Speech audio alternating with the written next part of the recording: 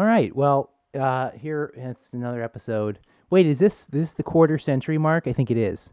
Yeah, it's 25. Although it's not a true 25 because I skipped the one that was recorded but never sent out. All right.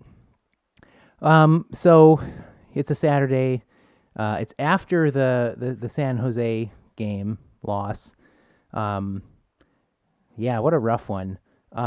Well, I guess I'll talk. We'll get into the Sabres after this little intro. Yeah, it was like I wasn't. I guess it was an interesting week. I think I not that it doesn't matter, but last week I had said I was going to try and have my mom as the guest. Today she was in town this week for a couple days. We spent some time together. It was very nice, but it didn't work out. Unfortunately, the timing of it. She left this morning, or is leaving today. She says I'm plane problems, but I was trying to. I had targeted yesterday afternoon, it didn't happen. But then and then I thought, well, whatever. I'll just still do a normal episode Saturday afternoon game, and then they lost, and I was like, I don't even want to think about hockey ever again, which is still true. But I went and did some errands, and now I'm back, and I'm just going to do an episode because again, like I've realized increasingly as this, even as early as we are in this season, as it's gone on just in a few weeks, it's clear that maybe I don't even need to talk that much hockey. It's a Western New York sports centered pop culture podcast after all. So, as if there's just not that much that's fun to talk about, then I just won't talk about the Sabres as much. But I still will talk about the Sabres because I can't not.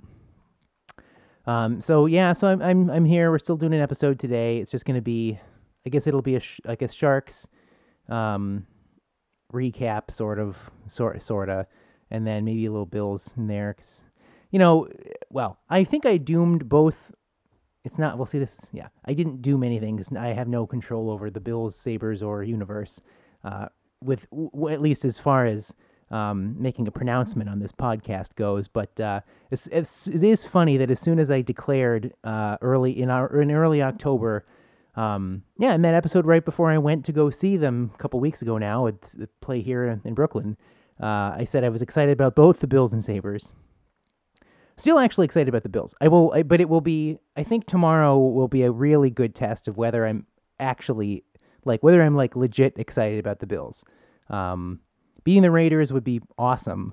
Even because Raiders had a rough start, but they're it's like they were good last year. They have a great quarterback, and they seem to have found their rhythm a bit, which cannot be said for the Sabres. Even though they weren't good last year, you'd think you'd look at the lineup and think at least there's some potential there, but I don't know. Anyway, but I'll talk more with the Bills later. But as soon as I said that I was excited in both, they both of course lost within a few hours, and the Sabres are, it's incredibly apparent that this is not a good team. And it doesn't mean that they may not turn things, or it doesn't mean that they won't get better this year. But they are just not good right now. And I don't think they're being, I don't know, at what point are we going to start to wonder whether Housley is way in over his head? Because they haven't gotten any better. Well, I guess they have gotten better, but it doesn't matter. It's not enough. Because, at least they're only better in that they're not losing, 5-6-1 as they were the first couple games. But they didn't lose that badly in the first game. The fact is they're playing close games against bad teams and maybe winning, like Detroit or, I guess the Boston game was the only one that was potentially impressive, but they may not, the Bruins probably aren't very good either. I don't know. It's all too depressing, but, anyway, but there's more to life than just sports, of course, so that's what I'll probably talk more about. All right, well, what a great intro. I'll see you on the other side.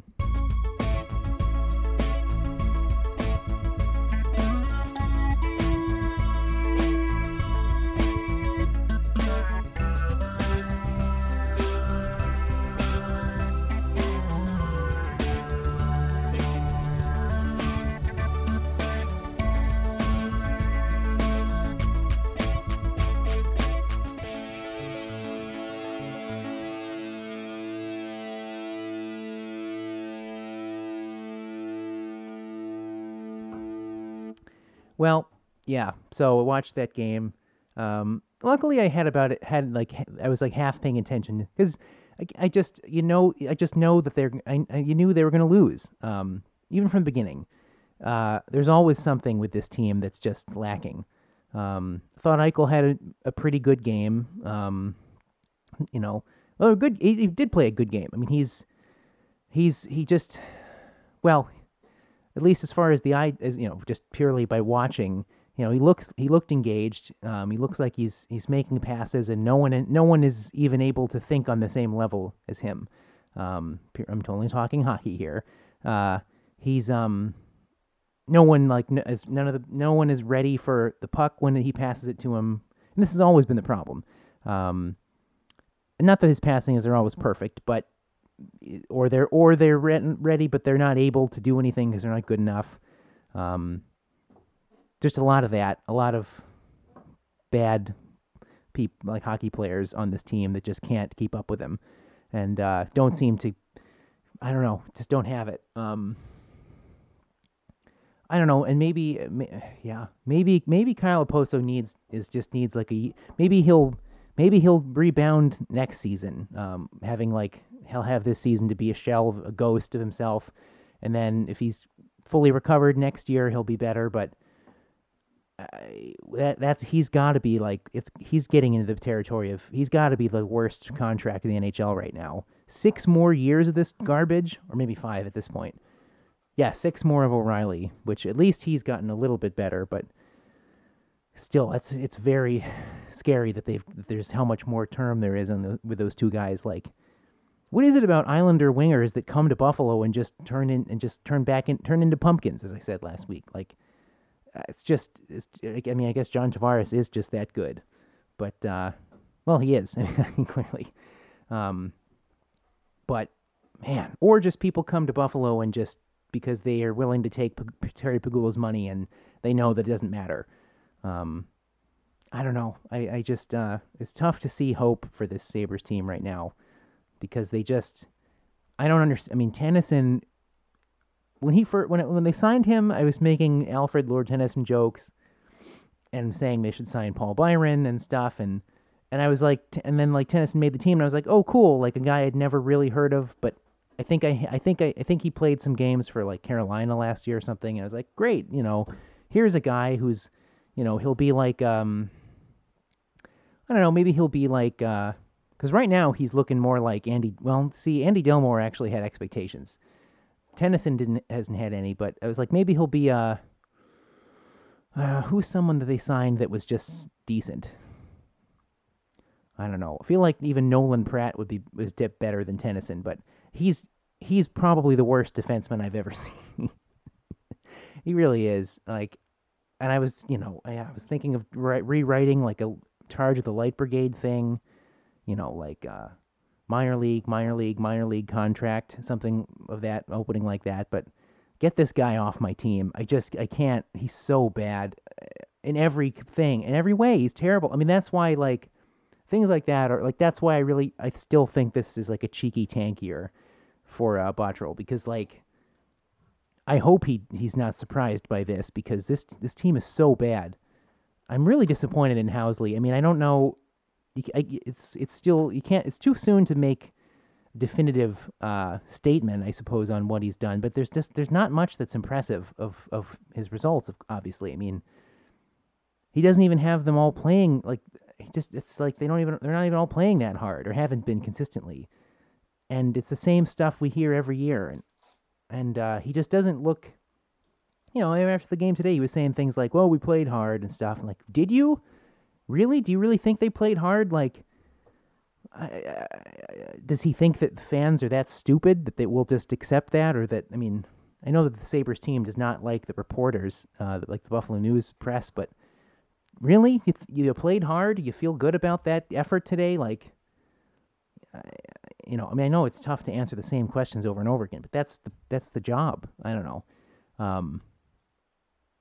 It's just he's not inspiring at all. And I don't think I like. Whereas again, look at McDermott, like on the Bills side, like I don't. A lot of what he says is just pretty like typical coach speak and.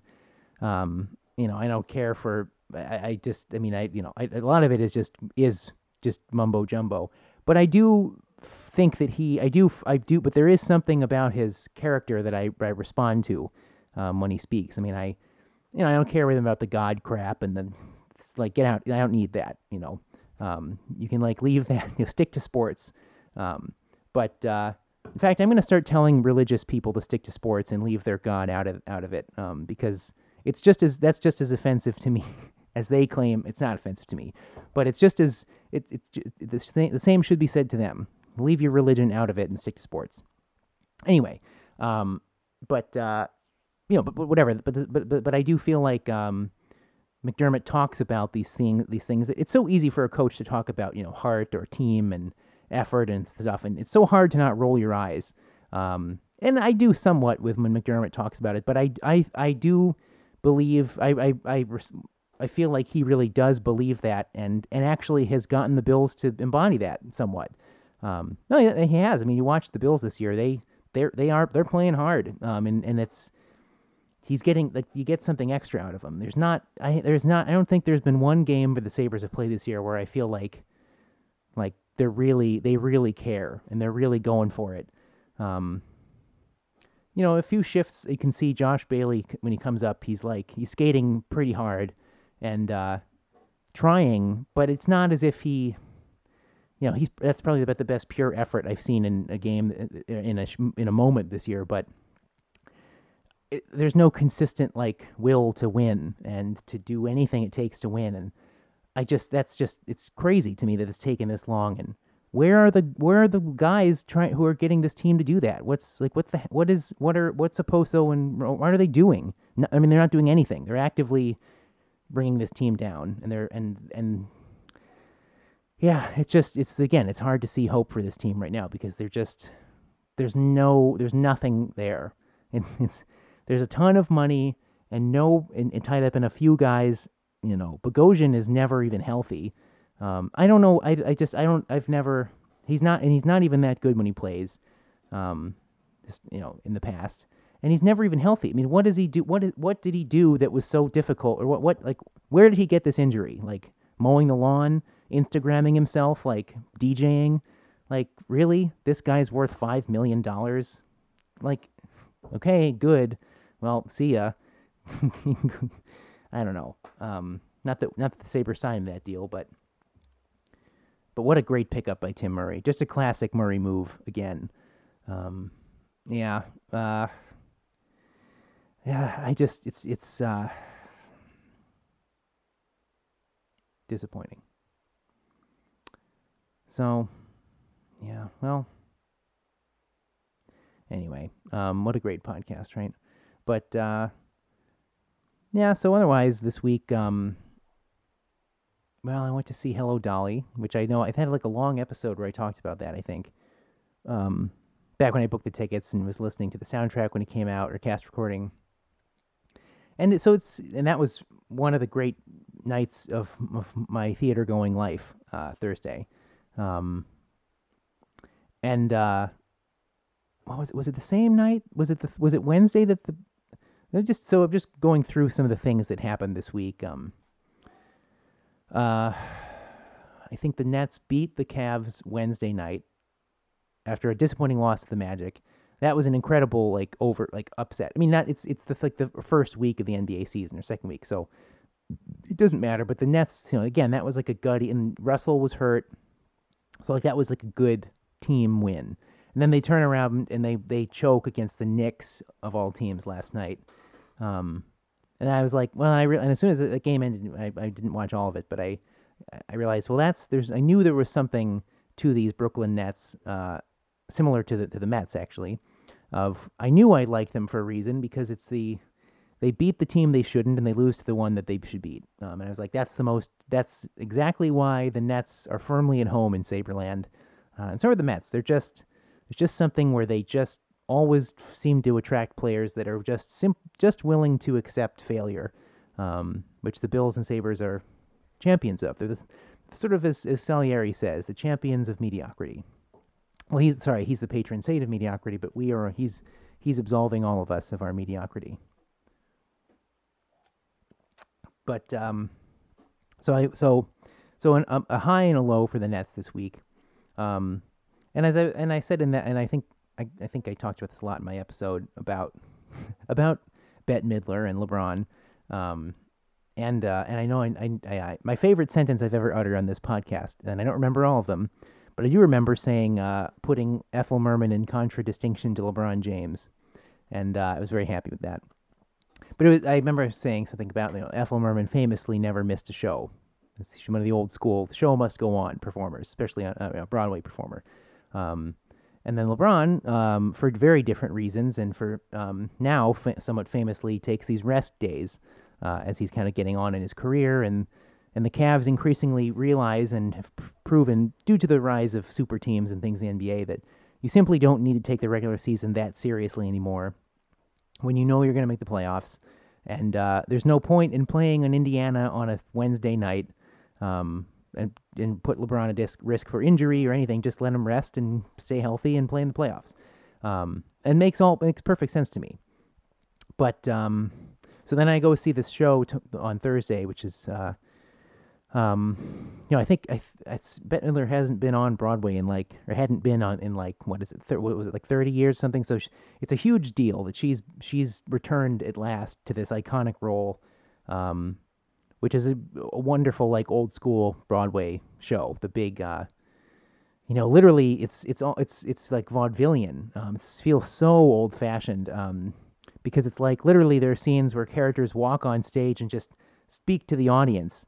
And tell you exactly what they're thinking, and it's like Oliver Goldsmith level theater. It's just so broad, and it's a very old tradition of theater. But it didn't. They did a nice job too of punching up some of the gags throughout the show that made those feel modern and really funny. But anyway, it's so it's a huge show, big cast, a couple of complete showstoppers, and including climax. Well, it's sort of. I mean, it's the pinnacle of the show is the big "Hello Dolly" number. One of the most famous songs from ever written for Broadway. I would have to think. Certainly one of the best and most iconic. And it's so I mean, I bought these tickets back from it was a Mother's Day. My mom's birthday is actually today. That was another reason to try and do the pod. That's why she came here. Incidentally, it's Jack Eichel's birthday today too. But happy 21st, Jack. And happy 21st, Mom. No, happy 40th. But so I've been I mean, I bought the tickets back in May. It would have been, and the soundtrack came out around then, and been listening and was really into it. And everyone's going to see this show. There's a great cast, and David Hyde Pierce, Gavin Creel, Kate Baldwin, and everyone was really talented. And a couple minor stars. I guess David Hyde Pierce is a star, but Bette Midler's for Broadway. I mean, see, that's the other interesting thing about something like Broadway is your career, because it lasts so much longer. You can take time off. You can you build up a legend over many, many years, and you can move from one role to another. Whereas the sports star does not have the same opportunities afforded. It's a different lifespan or life cycle. But so Bette Midler, it's really. I mean, at this point, for a lot of people, it's really a once in a lifetime opportunity to see her in this role. Because she's no spring chicken. I mean, she's fabulous. She was incredible. But it's a demanding role, and she's over 70, and she's not going to do it again. And she's leaving, and Bernadette Peters is replacing her, which of course some people might even say is an improvement, if depending on your taste. I'm not saying that. But I would love to go see it again and see her version of it. But the point is, because my mom and I were talking in line. I think even as this was just I think it was, well, we probably mentioned it or she mentioned this once or twice while she was here, but there was certainly at dinner before we saw the show. She was remarking how She had heard recently that Bette Midler's taking, I think, next week off, and she's only in the show for another like few months. I think she's leaving at the end of January or something, or around then. But she's taking next week off as a vacation, and it's probably it's clearly it's the last time that she could take time off before at the end for her last run. Um, but I wondered if I bet people would want a refund if they'd bought their tickets for that. And they're probably kind of screwed in terms of I don't know if they'll be able to see her because that really she really might be the reason a lot of people are going. Certainly, star power drives a lot of Broadway ticket sales, but certainly in this show. But she just said how much pressure Bette Midler must be under because she knows that she would know that that's the reason people are coming to see this thing, and I don't know, and then there wasn't really much more than that because I thought, well, sure, I mean there is pressure, but of course I would think that she knows that and certainly wants it. I would think at a certain point, a certain level of star expects that really, but I guess it does weigh on you. But I don't know. Whereas I think I've been thinking recently. It was funny that my mom put it that way because I've been thinking about someone on the Sabres broadcast said something like, "Well, Jack must be feeling a lot of pressure with this contract." And I remember thinking, "Well, I hope he does. He should put pressure on himself. He should put more pressure on himself, if anything. All the guys in this team should because they don't seem to care. Right now, they're not playing as if they care. Um, and I don't know. I don't think pressure is. I mean, I guess what exactly is it? But I don't think that's such a bad thing. Expecting greatness out of yourself is something everyone should do. Um, we all should put pressure on ourselves all the time. I mean, that's one of the few things I respond to is when people. I tend to go the if I mean if I tend to if people ignore me I can feel bad or something. But um well I do. I mean, if I feel like I feel like the opposite of pressure, which is I guess being ignored or something. That gets me down. But then I think, well, I'm gonna show them, and I focus and I work harder on the thing I'm doing or whatever. But I respond to the direct sort of pressure or the absence of it makes me redouble my efforts on my own. Whatever. Point is, I think I don't know. I don't think people should be so delicate. And I don't know. I mean, Bette Midler isn't. I don't think. I don't think she's anything but delicate. And it's not like she's taking this time off. I mean, who knows? It's great. She must be it's physically demanding to be on Broadway for anyone. Because it's 8 shows a week. Sometimes 2 a day. Well, I don't know if she's doing the 2 a day, but again, she's not a young woman.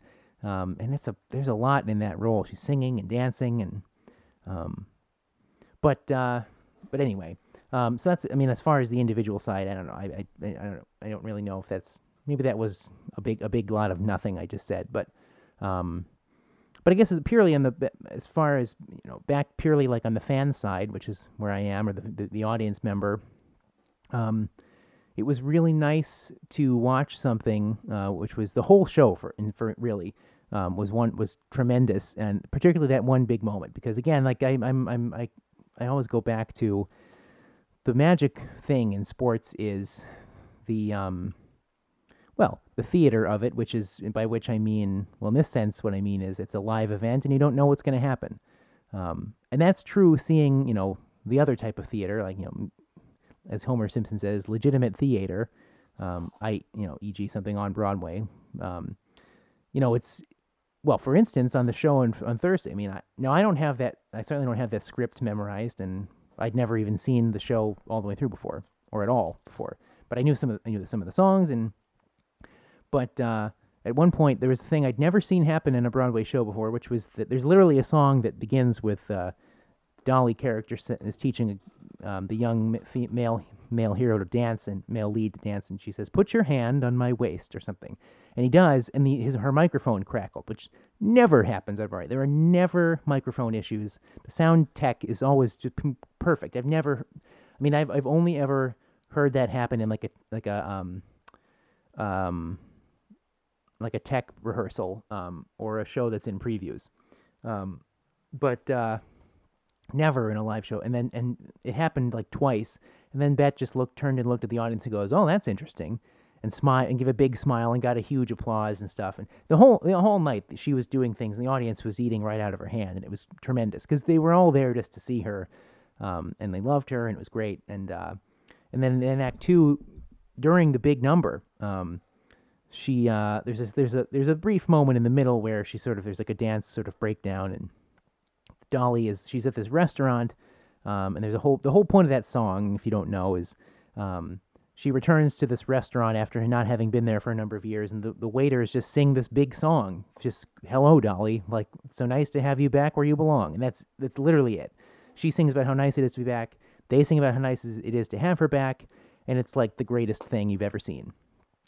But she leads them through this dance, and she does like so. There's like this thing where the dancers, like the waiters they're actually tap dancing, but she's supposed to do this like thing, and then somebody in the orchestra with like a clave, or the drummer just kind of taps out the beat as if she's tapping it, and then they mimic her, and so she does the first, and it happens a couple times. It's like a call and repeat, but tap dance. So she does the first one, gets it right, and then she looks up at the audience in the middle as the music's going. She goes, "Now comes the hard part," and then like doesn't do it right, and I didn't even really notice, but something funny happened. Then she goes, "Oh well, there's always tomorrow night," and it completely breaks character, and just laughing, and the audience again gave her a huge hand, and it was like people were going mental in this crowd. I mean, I've never been in like that rowdy a Broadway audience, which was so much fun. People were like standing and like or just cheering like throughout the whole show at that. It was amazing. Like I've never had that much energy or seen that much energy in like a Broadway crowd. It was amazing. And then the last thing was just after that there's a scene where she's sort of seducing David Hyde Pierce's character, and it's a very funny scene, but she's just like the two of them have done this for so many times, and you can tell that they're just trying. The actors are just trying to make each other laugh, and Bette Midler just started cracking up. Like she flubbed like a couple lines and had to stop because she was laughing. And again, people ate it up, and it was great. It was very funny. I mean, usually you'd think an actor laughing would be, it would be embarrassing or something. Again, I've never seen that in an actual Broadway stage. The one time I saw SNL, it did happen, and it was funny. I mean, it happens on SNL a lot, or I guess it could. But sometimes even that's just like, all right, you're not like that. The worst thing is if it's not funny to anyone else, but only to the actor.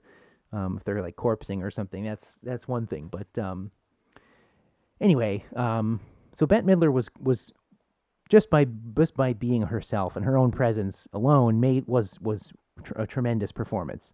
By her own standards, it certainly wasn't her best show ever, but it was still great. But that's what greatness can do. Someone who's just that good at something, even if they're just she even was laughing. I mean, she wasn't even, and she made light of a couple of mistakes. But it's also it's just her personality and things. But there are different ways in which you can. Someone who's great at something just garners a whole different way of being judged, and you can get it on Broadway, but you can't get it in Buffalo apparently. I don't know. So, but again, back as to get where I started there was like as an audience member, I had many months, from May till now, of looking forward to just that one moment of a scripted show that I know essentially what's going to happen. Even though, again, the magic of any theater is you don't know exactly what may happen during the performance. Someone may laugh, someone's microphone may crackle, who knows what. But essentially, but you do know that the actors are following a script, and so there's a particular that just changes it a little bit from sports because no one in sports is following one set script, although they are working within the same parameters, like the rules of the game. But here, I knew that, and I listened to the soundtrack. I know the song that's coming. I know what they're gonna. Nothing will be surprising about the lyrics or the plot because I know what's going to happen. But then you come and see people, an incredible showstopper with big dancing, and singing is always better in person than recorded as well. But I had so long to look forward to that, and I really did. and then I saw it and it exceeded my expectations. And when that is a once in a lifetime occurrence. Um, I would say that's not something that happens all the time. In fact, I still almost feel, um, I don't know. Throughout the show, I had this realization, which is a wonderful thing to realize, which is that I'm never going to see something that I'm going to enjoy this much, and I don't even really want to. It's like I don't even want to talk about it too much, and I don't even really want to think about it too much because I might risk losing it. And in fact, I'm not even really doing that today. I'm just talking about why I think it meant so much to me. Because it would be folly to try to explain what what actually happened in my reaction while I was saying. I mean, I could try. Um, but that's also just the wonder of theater is you have this sensation of I wish I could be here forever and this would never end and I would just this song would never stop. And I wish I could or end or I wish I could see this every day. Um, and I wish they did this every day and I wish they would and I wish I owned this somehow so that I could just watch it again at my leisure. But you can't because it's a performance and it's ephemeral. And and it's gone. I mean, they've done it, and they would have done it. Well, they might be doing it right now on the Saturday matinee. And it happened. There was a performance last night, and there will be another one tonight, and it's just going to keep going, and more people will see it, and there will be more shows, and then that's it. And that's theater. Um, but whereas with when you go to watch, when you're a sports fan, I could hope that the Bills make the Super Bowl this year. I could hope that the Sabres make the Stanley Cup, or even just the playoffs. I could hope for that. I don't know what's going to happen. You just follow the team throughout the season and hope that things go well, and if they do, great. But you don't have. It's not promised. It's not even if it were. It's not like I could say as a fan now. Oh, I know that at least they're going to make it. It's not like I can spend my game credits and be told like, well, they're going to make it at least this far, so you better pay attention. Or conversely, they're going to be the worst team in the league, so don't even waste your time. Just start researching draft prospects or something. Um, but no, you just have to cast your lot, or you just choose to cast your lot with the team and see where it goes. Um, so I mean, the thrills that can happen in sports are those that are predictable only by their known possibility as there are things that could happen. Whereas in the performing arts, you just sort of it's purely about the execution of a definitely known thing, and when that's done as well as it was the other night, it's unlike anything else. Yeah, so. So I don't know where that leaves me. Nowhere. They're nowhere different than when I started. It just that's really just this week's update. How am I? Oh, not bad. Yeah. So I also I don't know. Just on the same topic, I just have to mention that this week I finished the second book of the Kingkiller Chronicles. So that's also been on my mind a lot. Timing wise, it worked out beautifully because I finished Thursday morning before the show. And I've also been thinking heavily on that, and I've just been reading feverishly for months because I've been obsessed with it. I haven't mentioned it yet on here, but I haven't found a book or books like this in a long time that are this great. And I guess something in the literary analog to all this is what Patrick Rothfuss's books have done and been for me, which is just completely engrossing. Well, that's it. Yeah, and it's too soon to say more because I'm decompressing from that too in all of this. I found actually a really good podcast of a husband and wife who are reading through the books. That's like a nice way for me to like recap and go through and remember the highlights again. But I will definitely read these again someday.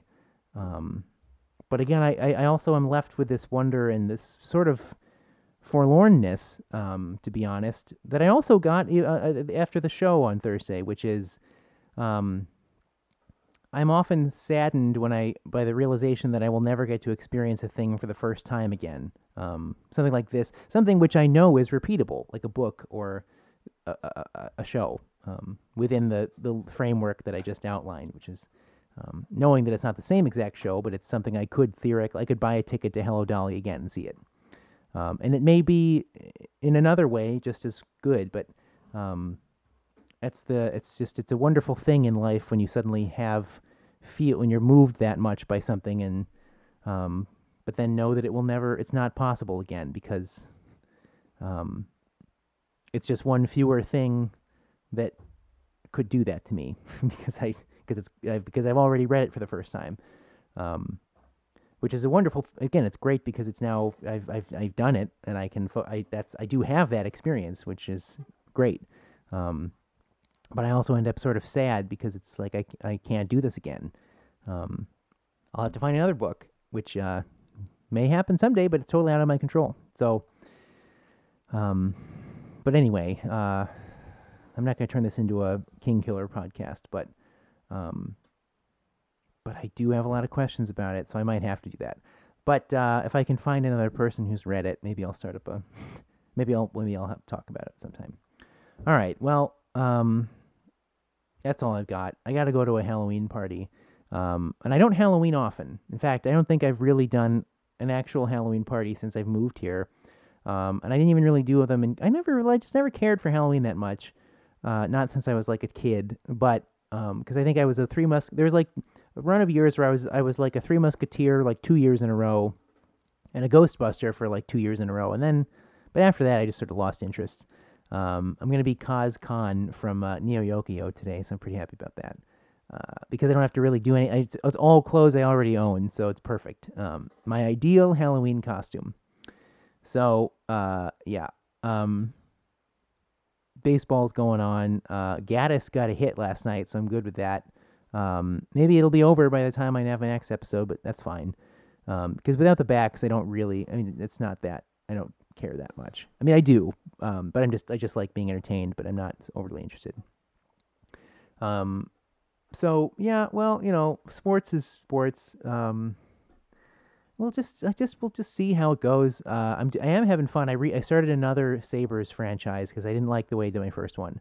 And I haven't won a cup yet, but I'm in 2024, and it's going along. I realized the game is funny. Like they bury a ton of guys with elite potential in the later rounds, which is nice. So that's basically who I've been drafting and just hoping that they develop on like a long term on the long term. So I haven't even the guy that I like. There's one guy who's like an elite enforcer on defense, which I'm very excited about. Was like a 50 overall when I took him, and now he's up to like 65 a couple years later. So I'll see if they actually develop into like really top players. It'd be amazing. But anyway, the actual Sabres could use more of that. Oh yeah, and I think I did tweet this earlier. Not that it matters at all, because no one cares. But I think the Sabres should really consider.